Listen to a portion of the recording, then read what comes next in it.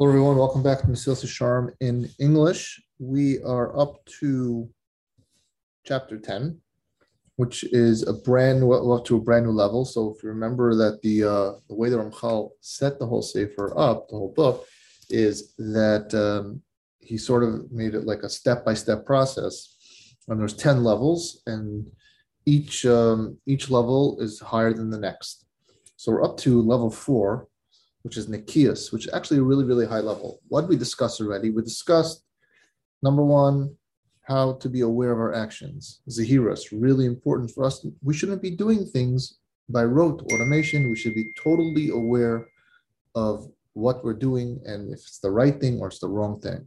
And then once we've cleared that, then you go to Zerizos, which is now that you've removed the bad, Sumeira, right? Once you remove the bad things, all the sins and the averos you were doing, now you can focus on the good things and get a sense of,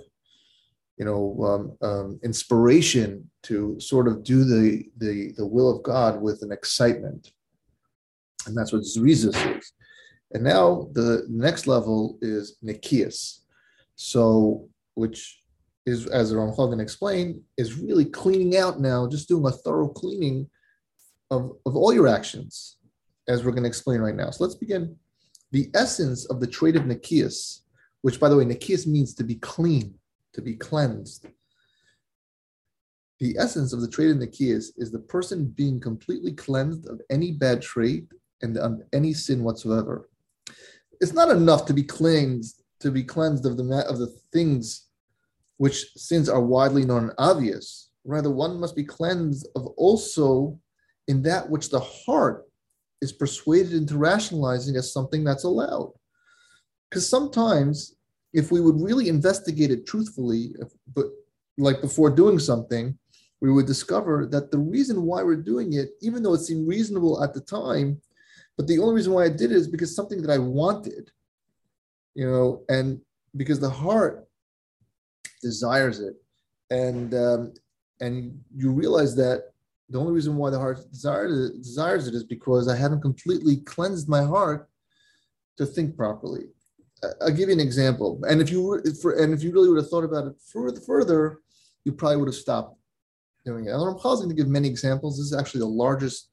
This is the largest chapter in Mesilas Yesharim. It's very, very long, and it goes into very details. There's many aspects of Nikias, but this is really important. Let's just get a foundation of what Nikias is. So sometimes, I don't know, like a great thing is a questionable kosher symbol. This is a common thing, especially if you live in Israel and especially if you live in America and you're traveling abroad. You are starving. You want to eat something, and it looks really, really good. So you see what looks like a kosher symbol. Are you going to investigate it? How do you know it's good or not? Or are you going to quickly eat it? Sometimes you may just quickly eat it. I'm starving. That's it. It's enough for me. I see a kosher symbol. But how do you know it's a valid kosher symbol? You have to sometimes investigate it. And you realize further, the only reason why you didn't bother to investigate it was because I was just hungry. I needed to eat something, and that worked for me. At least I didn't do an Aveira. But you see, there's a little bit, it wasn't so pure. It wasn't so pure because you don't know if it was good. And if it's not a good kosher symbol, then guess what? It wasn't kosher. And then you realize afterwards, I should have really investigated it in that sense. But he's going to go through many examples. But I just wanted to set the tone of where he's going with this. Now, so we said someone whose heart has not been cleansed, his thought process may be a little bit diluted with improper motivations, shall we say. But the person who is completely purged of this affliction of improper physical desire and is cleansed of every negative trace and such desire that leaves in its wake, his perception will become completely clear and his judgment from right and wrong will be pure, and his desire for something improper will not incline him towards yielding in any manner. Rather, anything that is sin, even if it be the least of the small sins, his perception and discernment will recognize it as evil and will distance it from him. So let's just take the example again with the food. So someone's heart has been purged of not, of negative traits.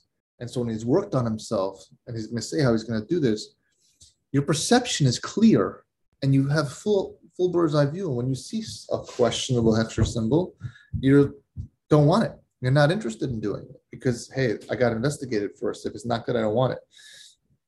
Everything. Because again, as you get more involved in serving God, you're going to see that your heart is going to be more and more sensitive to certain things that you may have not been sensitive to before.